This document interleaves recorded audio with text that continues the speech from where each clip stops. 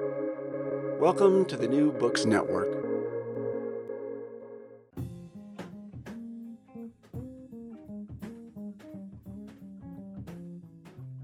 Here's an interview I've been wanting to share for a while. I was the guest on Missio Dei with host Jonathon Fessenden, and we were talking about Catholic movies. It's a collaboration I've been enjoying a lot. The movie was Mel Gibson's Apocalypto from 2006. It's about the Mayas in the Yucatan Peninsula on the eve of the Spanish conquest of Mexico. So talking about it now follows well from the Aztec prophecy episode in the Virgen of Guadalupe that we just recorded with Julian and Monique Gonzalez last month. It was episode 74. It came out in December of 2023. And then also the most recent interview with Brant Hansen, episode 75, which came out at the beginning of the year 2024. It's about how to be a good and useful man in today's world.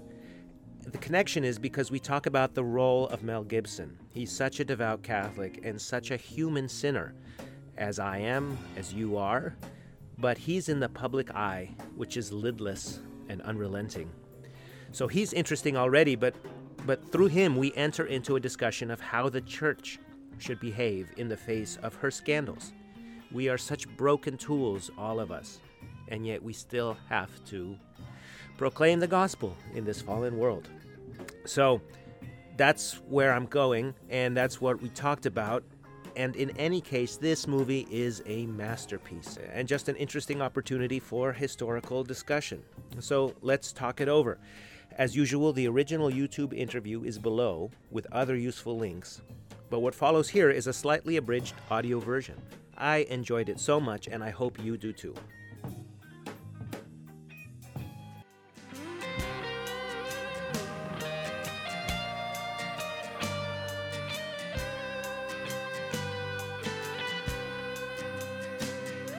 Apocalypto. It's a movie that was directed by Mel Gibson. Many people probably know the movie, right? I'm thinking so. Mm-hmm. If you don't know the movie, go watch it and come back, because there's a lot of surprises in it that I think we absolutely have to talk about that are fun to watch on your own first. Yeah, pause the video, come on back. Yeah. And right now you can watch it on Amazon Prime if you have that for free. So go do that. So let's jump into it. You want to give a little detail on the film? I know that you've written, you're like really a scientist here. This is it. This is my field. I study 16th century Spanish Empire. This is the 16th century Spanish Empire. And this film is for me, it's an absolute joy, and it is a great spectacle. It's a proper Hollywood spectacle, like Ben-Hur, like Cleopatra, which I don't think I ever saw, but like any of those big classic Hollywood movies with where they build a Maya city. There's no CGI in it. Mel Gibson recorded this entirely in Yucatec Maya, kind of like Passion of the Christ was filmed in Aramaic with a little bit of Latin here and there, or some Greek maybe, I don't remember. But this is filmed entirely in Maya with subtitles. All the actors are speaking to each other in that language. The two principal figures, the hero and the villain, are both American actors, and they had to learn the language. And I think everybody else are Mexican extras who are native Maya speakers. I think I don't know how many hundreds of thousands or millions of people speak Maya. It seems to me like 1.5 million people speak Nahua, which is the Aztec language. When I was a high school kid, I did a 2-week exchange trip in Maya country in the state of Campeche, and my host family, they spoke Maya. Not mainly, but they knew it. It's kind of like if you have a friend whose parents are from another country, they know a bunch of words and they're happy to share. And since we were all 16, they would teach me all the curse words and stuff like that. So the Maya culture is alive and well in the year, at least it was when I was there in the late 90s or mid 90s, long ago. And I'm sure it's even stronger now. So these people are with us. They are a thriving indigenous population. And when you talk to people who study Mexico, especially, there's a lot of, sacrifice that continues on covertly. I interviewed a guy named David Tavares who works on the Zapotec indigenous people in Oaxaca, and he finds animal sacrifices. And I asked him explicitly, is there still human sacrifices? And he said, well, we don't it's hard to say because it's not something people want to share. So that's the idea. We begin. Yeah. Sorry. I'm glad you brought that up because there was something I wanted to ask you. You had sent me a podcast that I was telling you that I was listening to. I actually very enjoyed it, the one out of the UK. Do you remember the name of the podcast? It's called Best Pick, and it's spelled Pick, but it has two meanings, like our best choice, but also like the best pick, as in the best motion picture. And so there are a bunch of film critics who have really done their homework, and they're quite critical of Mel Gibson, and perhaps fairly, but I think they are also critical of his work. I was glad to hear. I mean, I was glad to listen to that podcast because it even challenged me in particular ways, being a Catholic, because I kind of get the thread that they really weren't on board with a lot of, particular religious ideology, and then that's fine. But one thing I wanted to mention was, I believe the guy's name is John Dorney. He had mentioned that, well, Mel Gibson got it wrong. It was the Aztecs that were doing the human sacrifices, not the Mayans.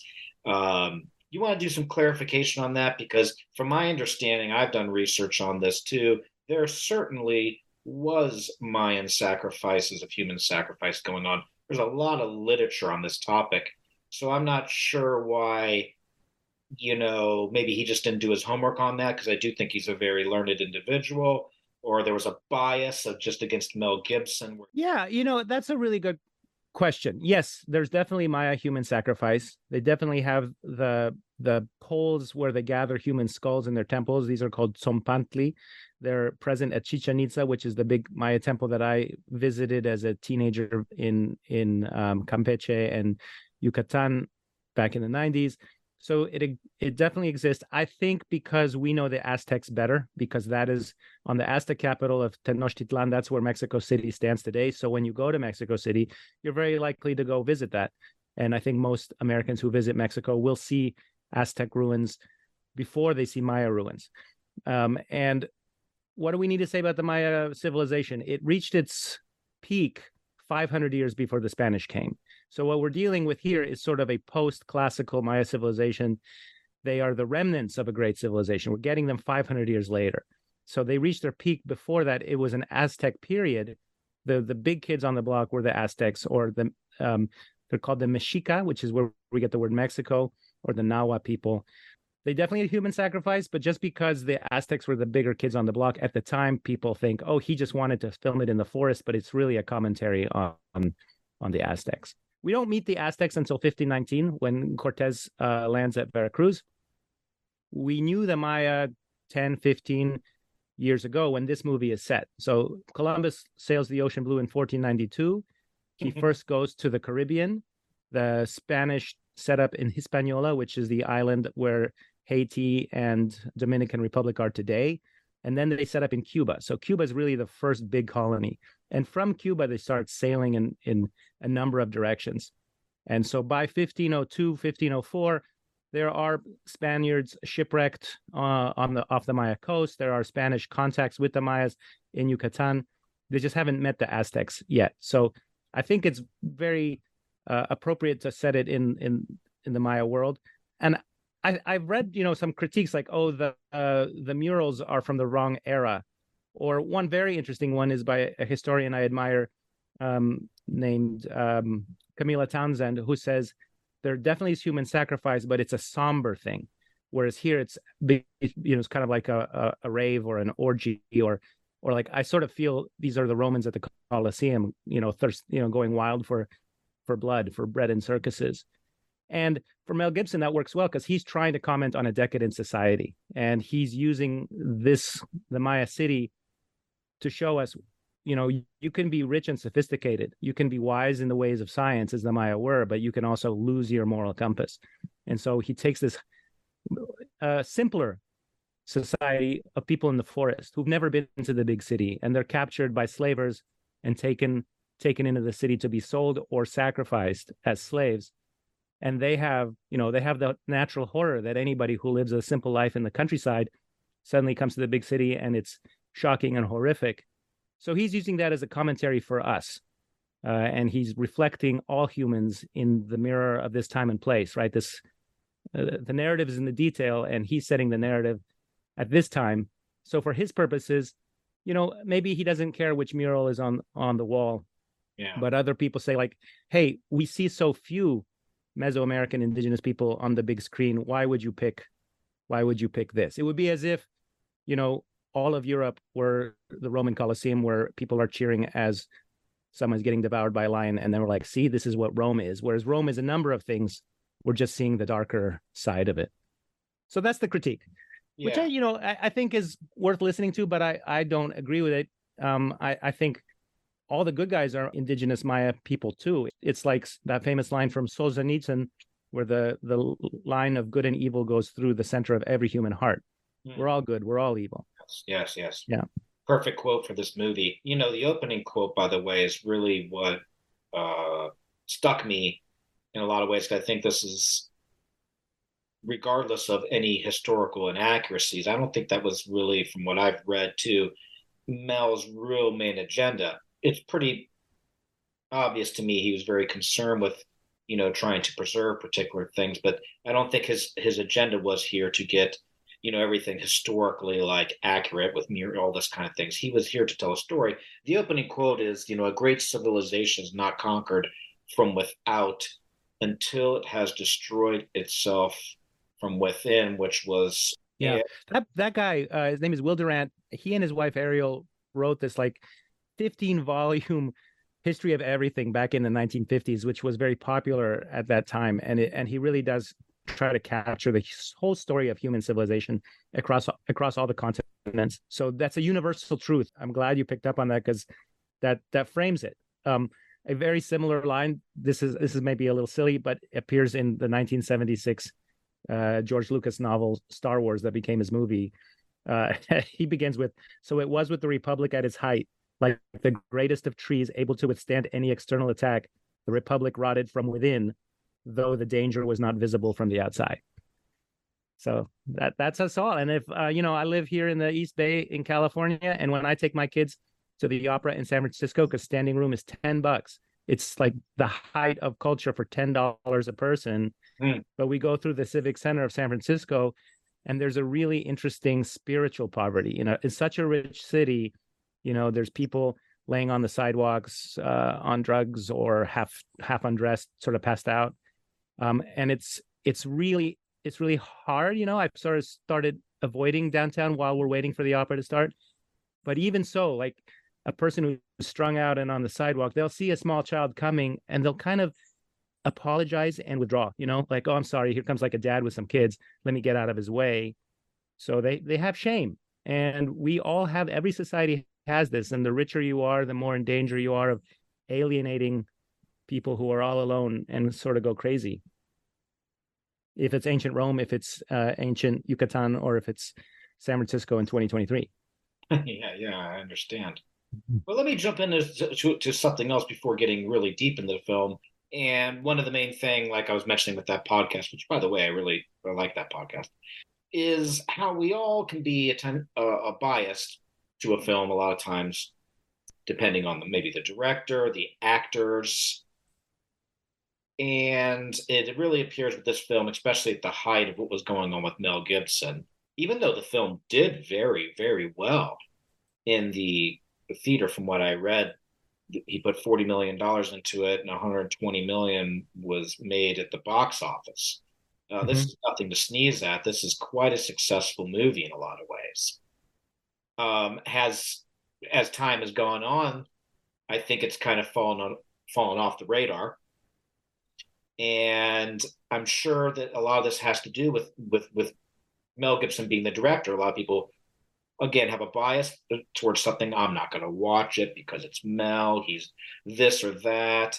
It's like we were talking a little bit beforehand about that movie, Sound of Freedom, and how that's even taken a hit, maybe because I think it's taken a hit personally just because the people that are attached to it. The story should be just like in this Apocalypto, just a universal story. We shouldn't be having political division or, over this very important topic. Mel Gibson's topic is a little different, of course. It's the human spirit here. So what are your thoughts? That's such a good question. I very much agree with you. I saw Sound of Freedom in July, and I thought it was super important. And I hope, like, they compare it to Uncle Tom's Cabin, and I think it's going to be an Uncle Tom's Cabin in the sense that it alerts us to a great injustice going on, and what can we as a society do. Like Uncle Tom's Cabin, it's a little preachy, and that's part of the idea. And I hope to have one of the Operation Underground folks on Almost Good Catholics. We've been emailing back and forth. Understandably, they're super busy. They've got a lot going on, bigger than me. So at some point, when it's the right moment, I can find out how exactly are they rescuing children.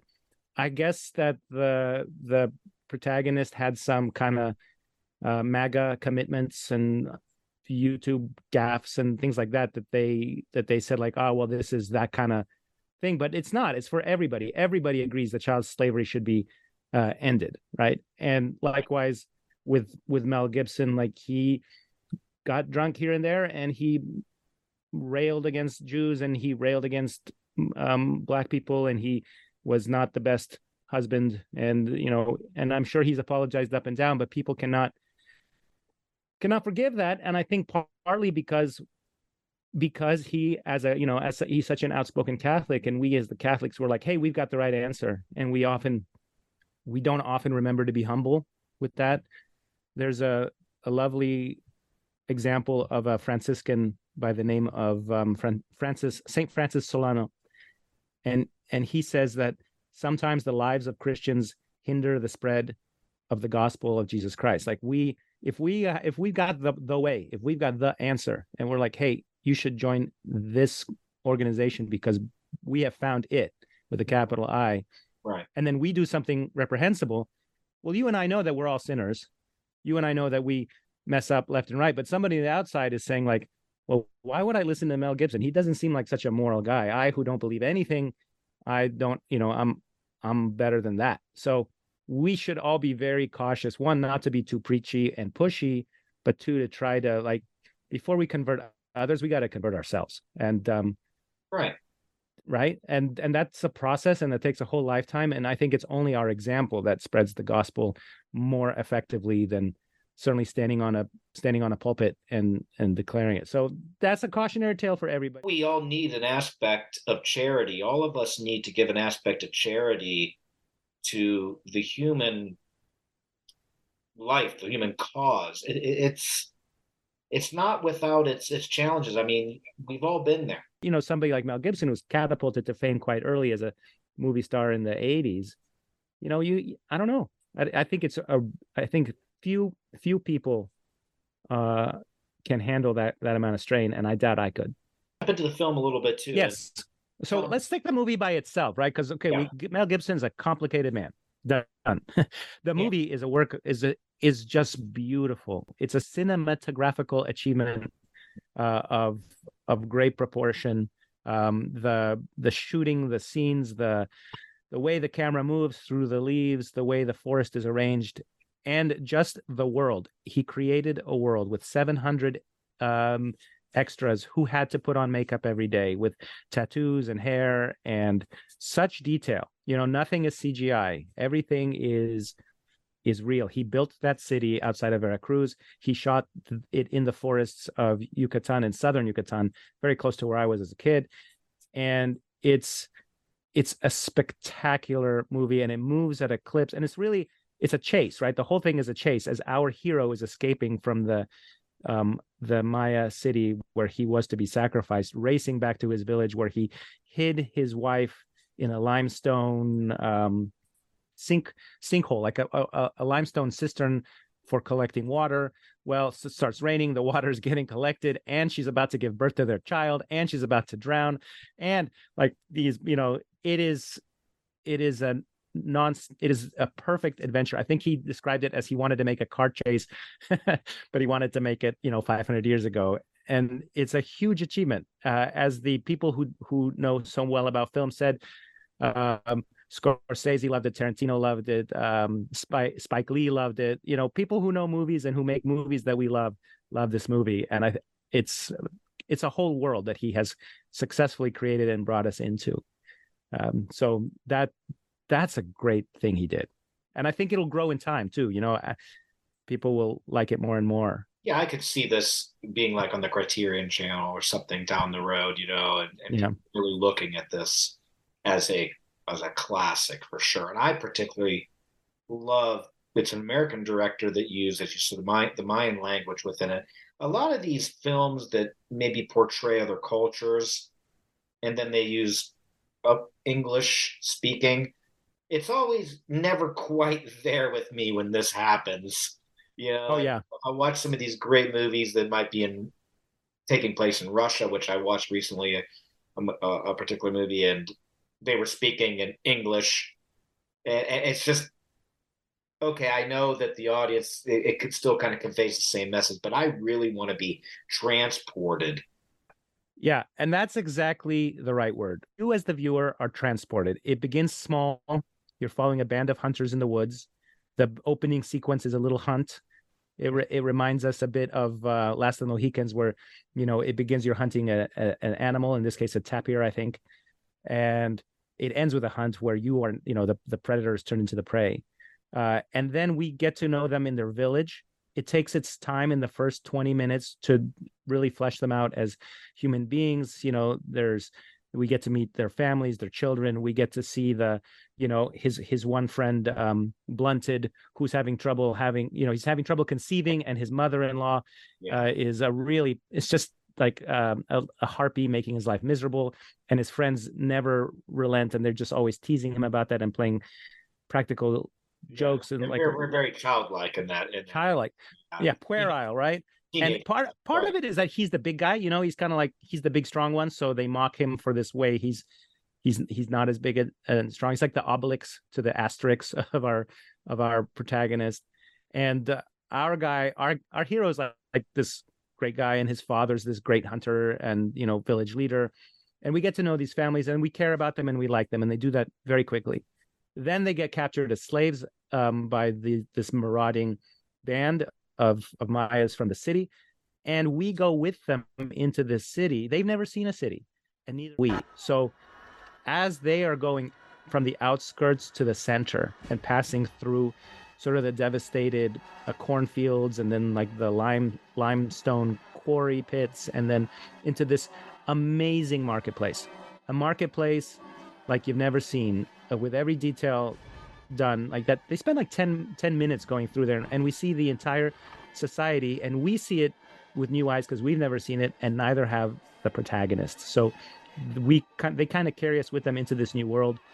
And in the middle of the thing, there's the human sacrifice scene, and then the second half of the film is just the escape, which so it's so well structured.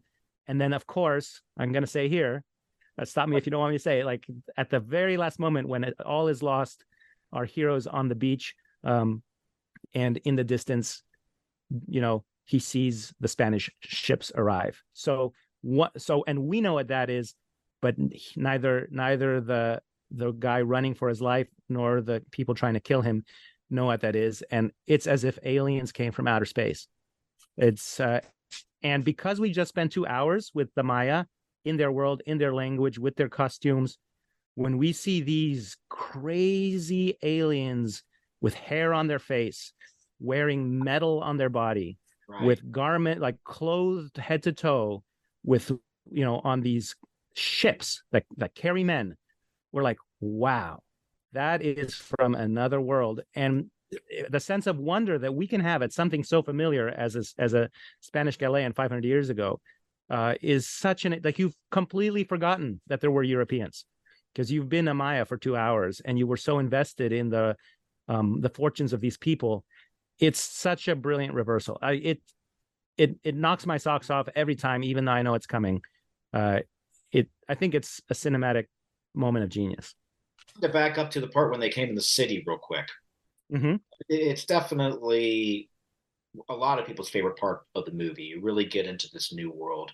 You really see the marauders to take the tribe into the city. And I'm thinking like, wow, here you go. This more advanced, quote unquote, advanced culture that has more technology and advancements. Yeah. you It know. is. It is. You're right. But it is. It is. They're more advanced materially, but Yes, they've definitely lost their way. thank you, thank you. And this is what Yeah. I think, in my view, or at least I'm going to take a Catholic view or spiritual view here, that an advancement of society a lot of times loses a spiritual depth as well, which in our culture today, I really believe the same thing is very much going on. We've lost our way in so many ways. The biggest thing, of course, being that God, who was once at the top and should always be at the top, is in our society not the main thing. For me, this Yeah. is, of course, I'll lose secular people here on this particular topic, and that's fine. I'm not trying to persuade anybody in any particular kind of way, but I'm saying that, in my own particular life, living not always like this, of course, this really returned me to my natural order.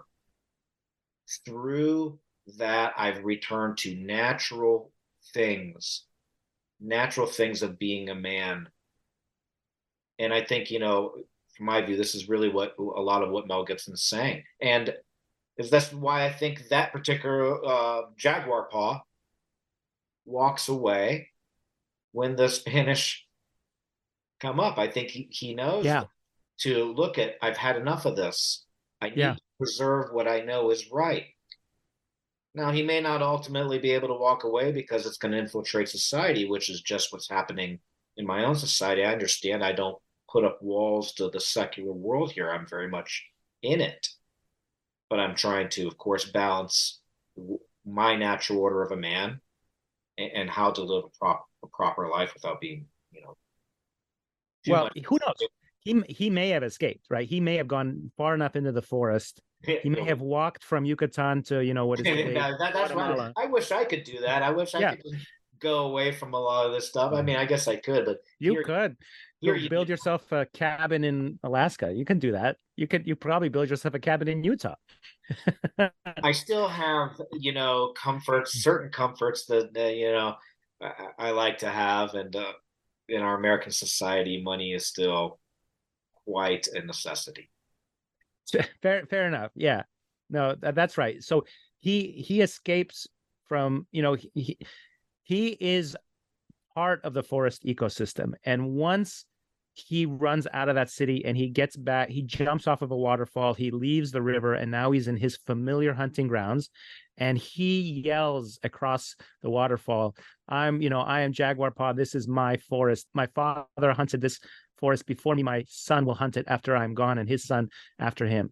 And that declaration, I am, I my name is Inigo Montoya, you killed my father, prepare to die.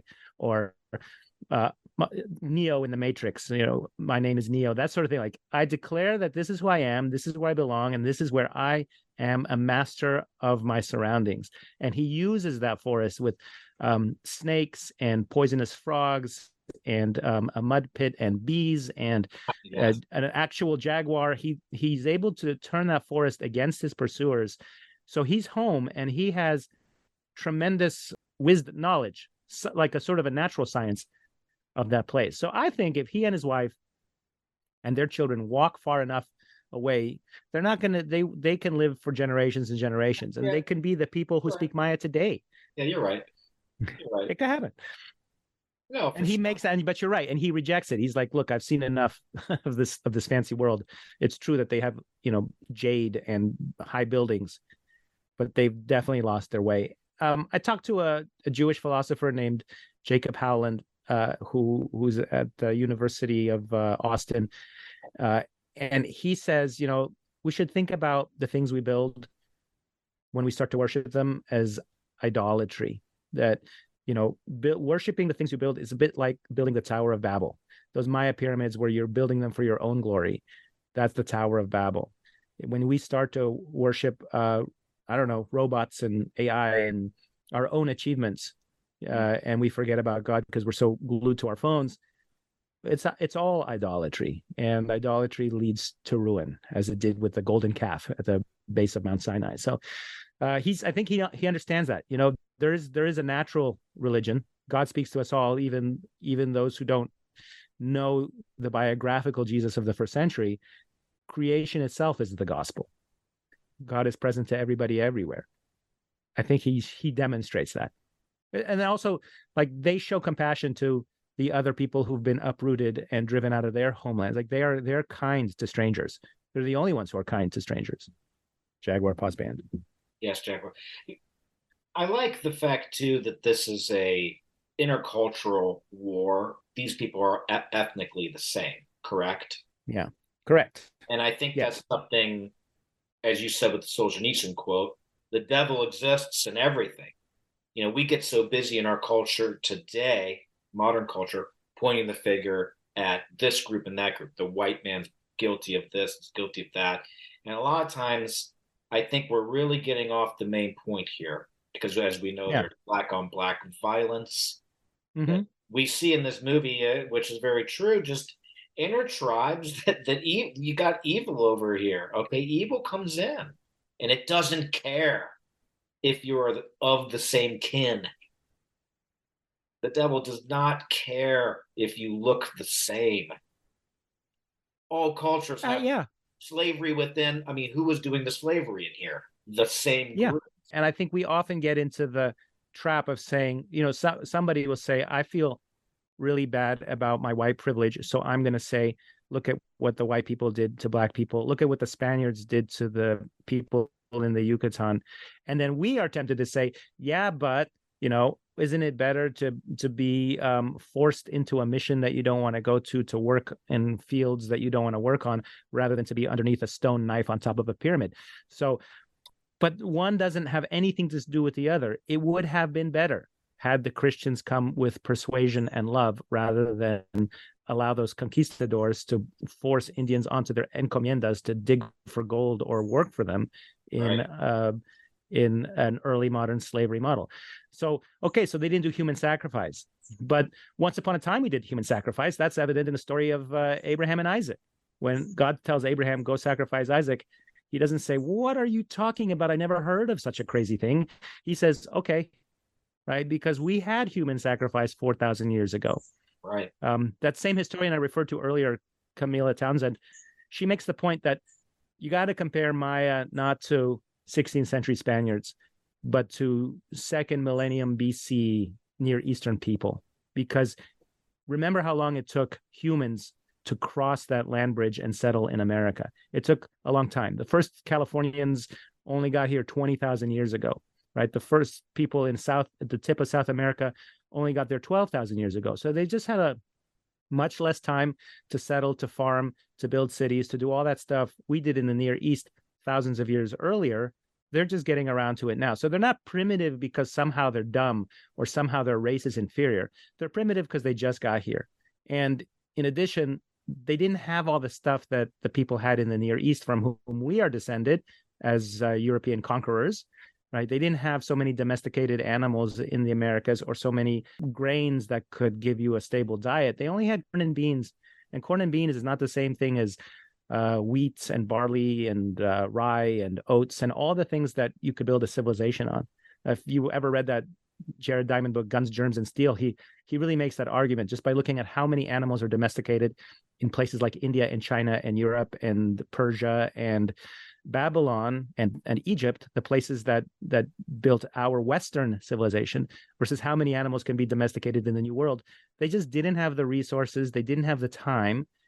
And so for the Spaniards, it's more like time travel. You're sailing the ocean, but you've landed in, ancient Babylon or something like that. And so, wow, they built the Tower of Babylon and they're killing people.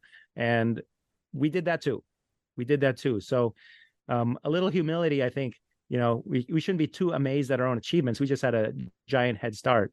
And, there's a trap for both people to say our race is superior, race is inferior.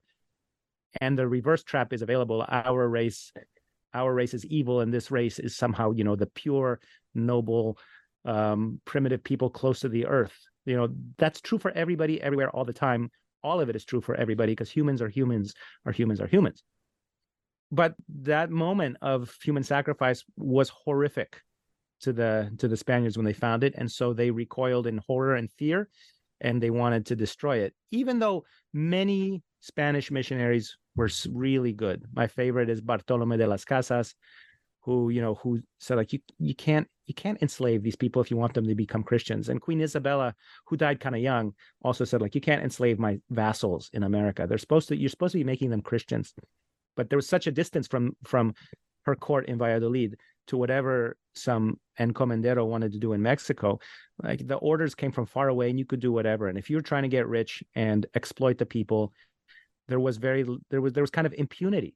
And the church can't push you around if you have guns and steel. if you're Cortez is a villain, and Las Casas is a hero.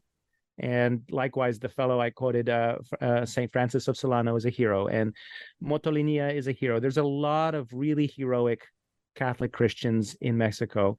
I mean, it's a Christian country today, right? And so is the Philippines, and so are other places where this empire appeared, despite the predatory inclinations of some of its worst actors. There were also heroic and loving and humble people who spread the gospel effectively, not only with words, but with example, and protected the Indians against their would-be exploiters. And there was plenty of American Indian allies who said, like, I've had enough of the Aztecs, Tlaxcala Indians, for instance. We've had enough of the Aztecs capturing us. We don't know who you are, but we know we don't like them, so let's help you go fight and capture Tenochtitlan.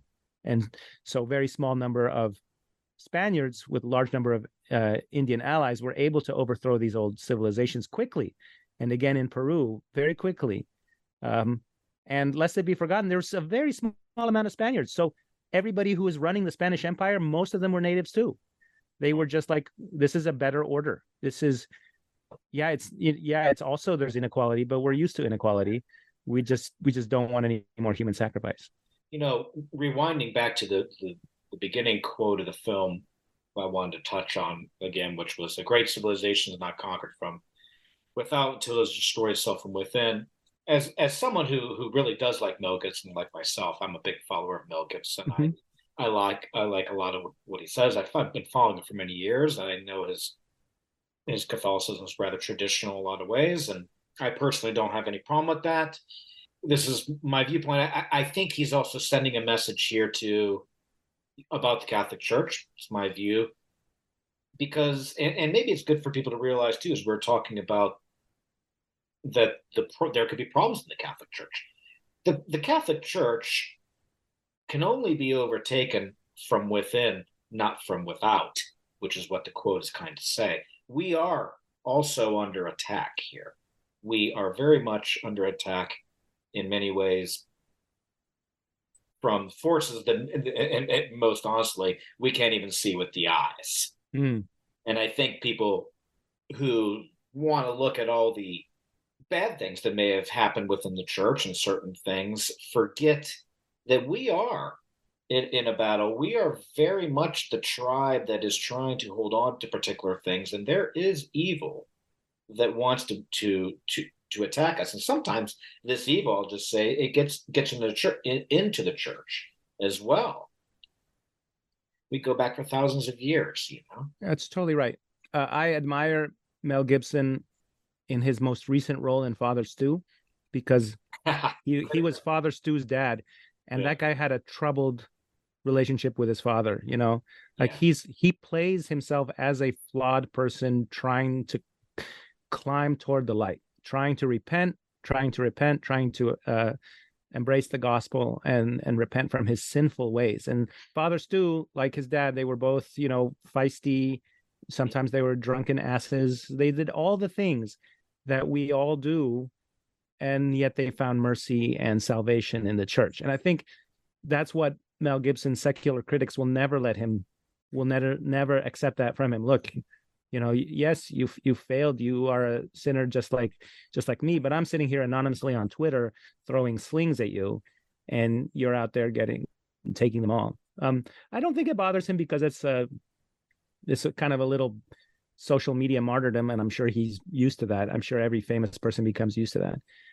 I think where the church needs to change is we keep having the scandals are the scandals, but then there's these cover-ups and these moving of priests and these bishops who didn't do enough at the time and won't say so. And that's where we're fighting, because look at we're sinners too, but we haven't figured out how to. It's almost like we're afraid that if we say, look at these terrible things that have been done in the name of the church. I mean, very contrary to everything the church stands for, but done in the name and with the trappings of the church.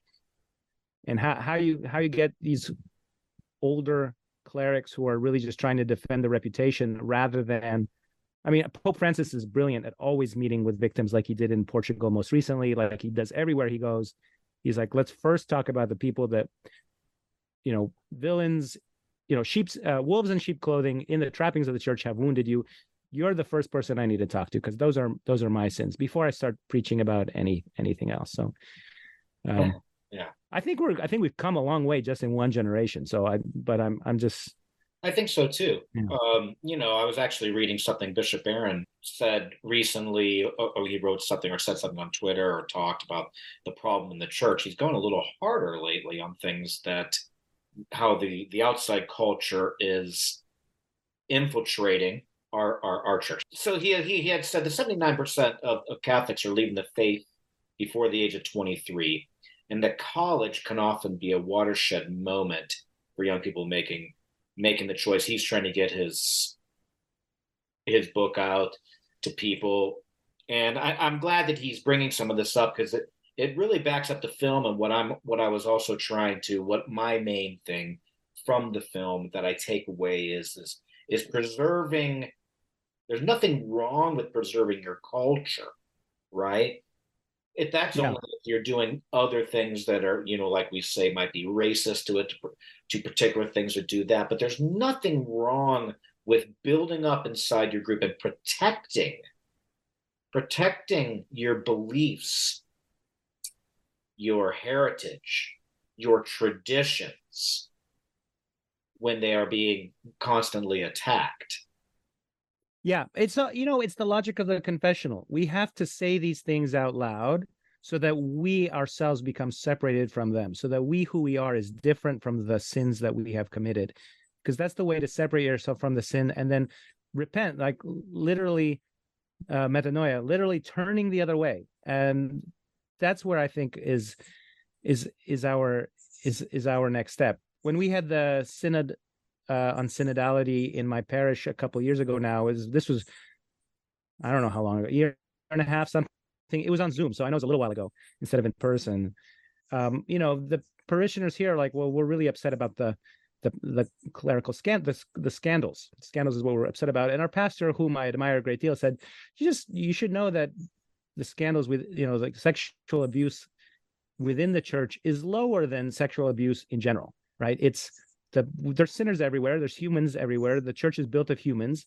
And in, Catholic predators dressed as priests are fewer than predators not dressed as priests. They're like people who are not priests and are abusive are more in proportion. And that's a very important point. But I also think that it's different for priests, just like it's different for you and I who are teachers. Like we have a higher standard, or if you're a scoutmaster, or if you're a policeman, or if you're a like any kind of politician. If a politician does something, it's everybody's business. That like just because other people are just as guilty, we who are professing a different path, a moral path, a path that's supposed to renounce the self and embrace God, we have a higher bar. I don't like saying like, yeah, but other people are sinners too. It's like, you're right, we did do that wrong. Let's do it better. And let's not pretend it wasn't a terrible thing. I'm only in charge of my own sins. I'm not in charge of your sins. People need to be, as I said earlier, they need to be charitable to the human journey here. Yeah. We're all really trying to do our best. We're all trying to do our best. And we love our faith. We have particular things that have made our tribe and our group, I believe, very, very special. And, we're here to outreach, to help the poor, to do all these kind of things. It's part of our mission. Of course, absolutely.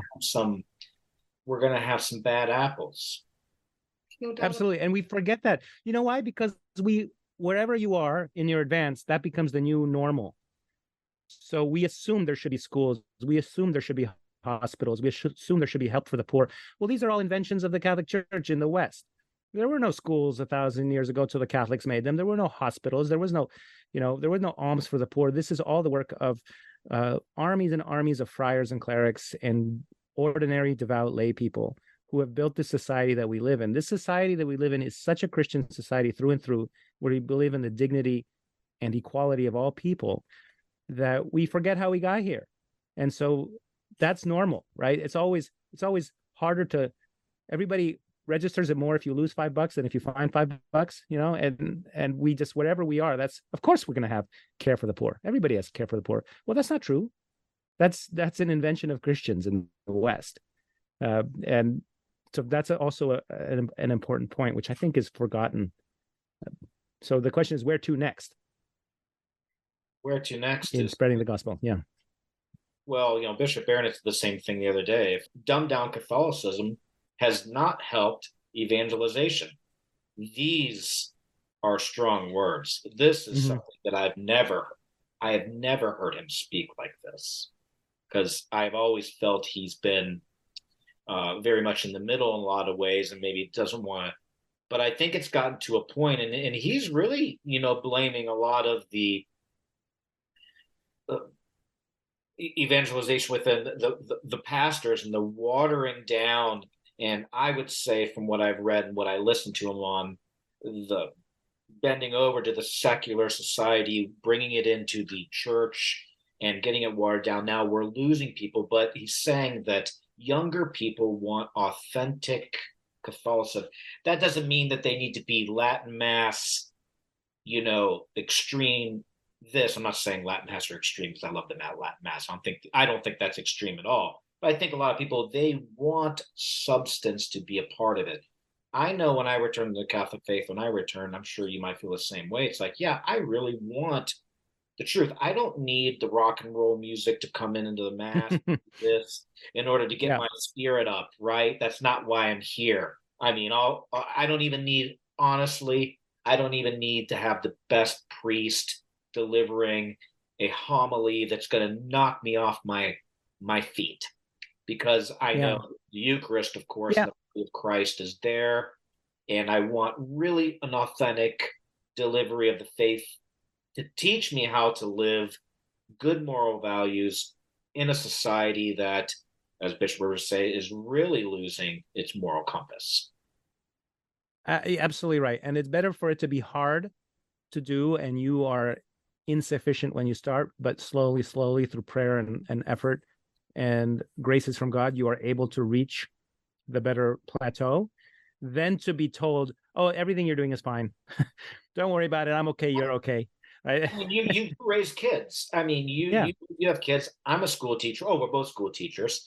Yeah. And I started this year 6th, 7th, and 8th, by the way. So I got a really big difference. And they are yearning for discipline. And I expect your kids, I mean, they want to see how far they can take things, right? I'm talking about kids and everything. And this is the same way in the faith and everything. And I test God. I'm always trying to see how far I can go, what I can get away with. And just and let it be something you can aspire to and reach for. And when you fail, know that that's okay. We love you, and try again. Let me help you. Let me pick you back up, dust you off, try again. And I have found that every time I've grown, it has been through prayer and trying again, and praying and trying again. And I'm a better person than I was 5 years ago, than I was 10 years ago, than I was 20 years ago. But if somebody said like, oh, it's fine, go ahead, try to have sex with lots of people, look at pornography, drink, take drugs, cheat, steal, lie, it's fine. We're all just, it's all good. God loves you. You do you. You do you. I'm okay. You're okay.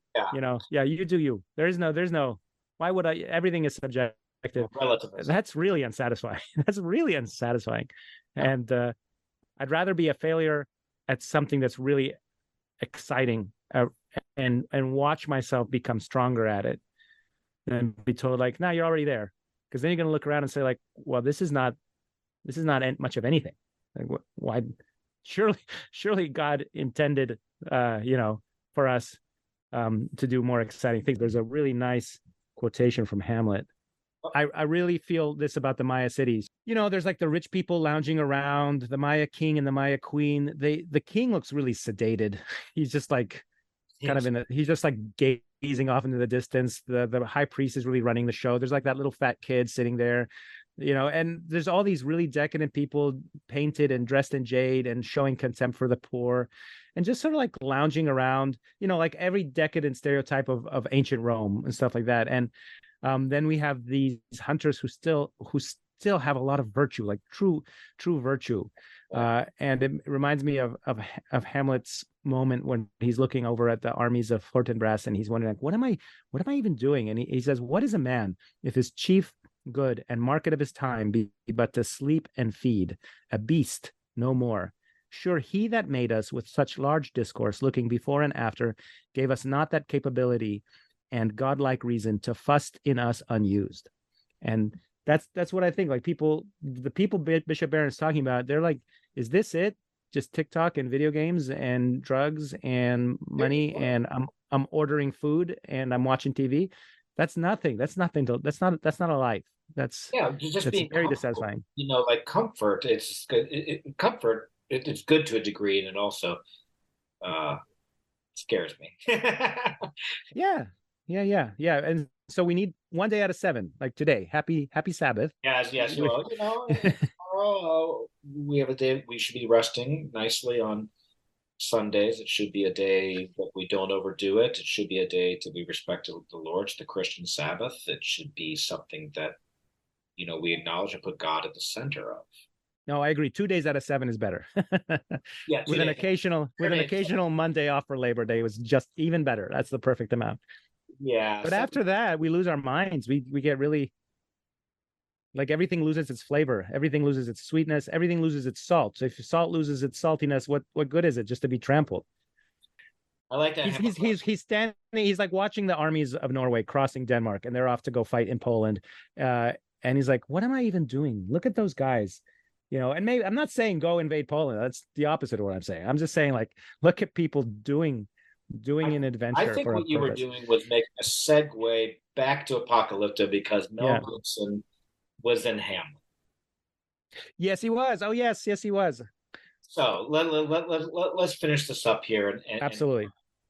Obviously, we both recommend the movie. We think it's essential walk, and we both. I mean, at least I'll just speak for me and let you speak. But I think this is a classic.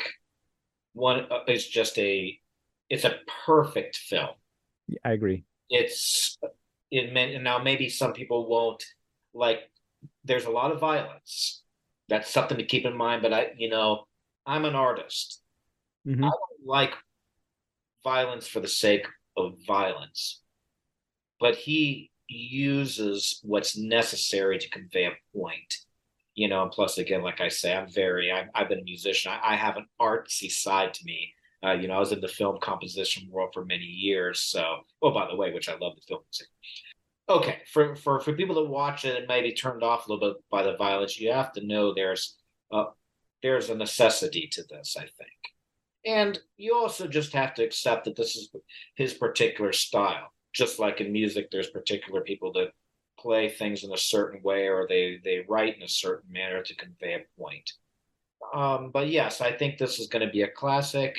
It's already how many years old anyways? And still 2006, so 15, 13? Yeah, it still holds up very, very well. 17? Yeah. So if you haven't seen it, I think it's definitely a treat. Indeed. Yeah, it's a very important film. I like your description of perfect. It is perfect. It's complete. There's nothing missing. And it's a whole world in itself. It expands from the village to this city and then contracts back to this extremely dynamic chase through the forest. Plenty of violence, but that is also the way of the jungle. And I don't think it's gratuitous. And where, part of the horror that the slave raiders do to their village is sexual violence. And that is done sort of off camera. So what's going on, but you didn't it's not in the sense that it's not like a slasher movie where you're supposed to revel in the suffering of humans and the splatter of red paint. There's plenty of red paint, I'm sure, but it's this human sacrifice, I think, is done very well, because human sacrifice is something we're very far away from at this point, but we shouldn't ignore it because it exists in many cultures, including the cultures of the ancient Near East, from which we are descended, at least through our religious tradition. So the Maya are awful, and they're also heroic. The Maya did sacrifice plenty of people. Plenty of Spaniards saw it with their eyes. Plenty of Christian friars who were descended from Mayas, who had one, like a Spanish father and an indigenous mother. They write about this too. The criticism makes sense in the fact that we don't know that much about that world the way we might know about ancient Rome, because we know about ancient Rome from I'm sure from lots of plays and that we read in high school and college, and BBC movies like I, Claudius, and things like Spartacus.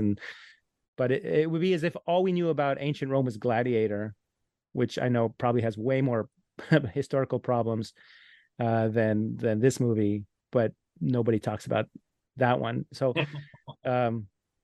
so that's where it is. But let's not sugarcoat it. Let's not say like, oh, everything was perfect until the evil Spanish came up, because that's not true. The Spanish are good and evil. The Maya are good and evil. Right. I think you and I are good and evil. You, dear listener, are good and evil. And let us repent and embrace the gospel and be better and better and better and better every day. Oh, thanks, Chris. No, I really appreciate it. This is a really good interview. And let me ask you, what do you got coming up next? What's coming on the Almost Good Catholics? I've recorded a bunch of them toward the end of the summer before the academic year picked up. So I have some really nice ones that I'm editing. One with just a luminous nun named Sister Mary Joseph, who writes about being a Benedictine nun in Missouri. I've got, yeah, I think that'll come out on September 14th. And then I've recorded a really interesting talk about the Book of Maccabees with a professor here at UC Berkeley, and that book is fantastic too. I hope Mel Gibson was supposed to make one, and he quarreled with some other collaborators. So somebody needs to make a really great movie about the Book of Maccabees, because that is a nonstop action movie. Those whole two books. I was surprised to find Alexander the Great in the Bible, but he's there, and the true origin of Hanukkah, it's there. So that would be a cool movie if Mel Gibson wanted to make it. I'm just waiting. Mel Gibson is going to actually finish the second. Oh yeah, the harrowing of hell, right? The resurrection. Yeah. The resurrection. Yeah, that. Well, when that comes out, I'm sure you and I will talk about it. Oh yeah. Well, again, it was a great conversation. I really enjoyed it. It's always great to see you, and it's an honor and a pleasure for me always to be on your program. Let's end in a prayer here today. Yeah. In the name of the Father, and the Son, and the Holy Spirit. Amen. Saint Michael the Archangel, defend us in battle. Be our defense against the wickedness and snares of the devil. May God rebuke him, we humbly pray. And do thou, Prince of the heavenly host, by the power of God, cast in hell Satan and all the evil spirits that prowl on the world, seeking ruin of souls. Amen. And may God bless you and everybody out there watching. May you please find peace within Christ and love your neighbors. Nails, spears shall pierce him through the cross. Be born for me, for you, and hail, hail the Word made flesh, the babe, the Son of Mary. Chris Odinitz and Jonathan Fessenden recorded this Missio Dei interview on Saturday, September 2nd, 2023. That was the Feast of the September Martyrs, 191 Catholics who were massacred at the Carmes prison during the French Revolution in 1792. I'm sharing it as episode 76 of Almost Good Catholics on Thursday, January 18th, 2024. which is the feast day of Saint Ulfrid of Sweden, a missionary who was martyred on this date in 1028 by Norse pagans when he chopped down a statue of Thor. Our music is from Josh and Margot of the Great Space Coaster Band. Check them out at www.gscoasterband.com. Our logo, the image of the dog, comes from a stained glass window at the Monastery of Santo Domingo de Silos in Spain and is used with the permission of the Dominican Friars of England, Scotland, and Wales from their website, www.english.op.org. I'm Chris Odinitz. I thank you for listening. Email me at almostgoodcatholics@gmail.com. I would enjoy it. I promise to answer. And I'll talk to you next time on Almost Good Catholics. This is Christ the King, whom shepherds guard and angels sing.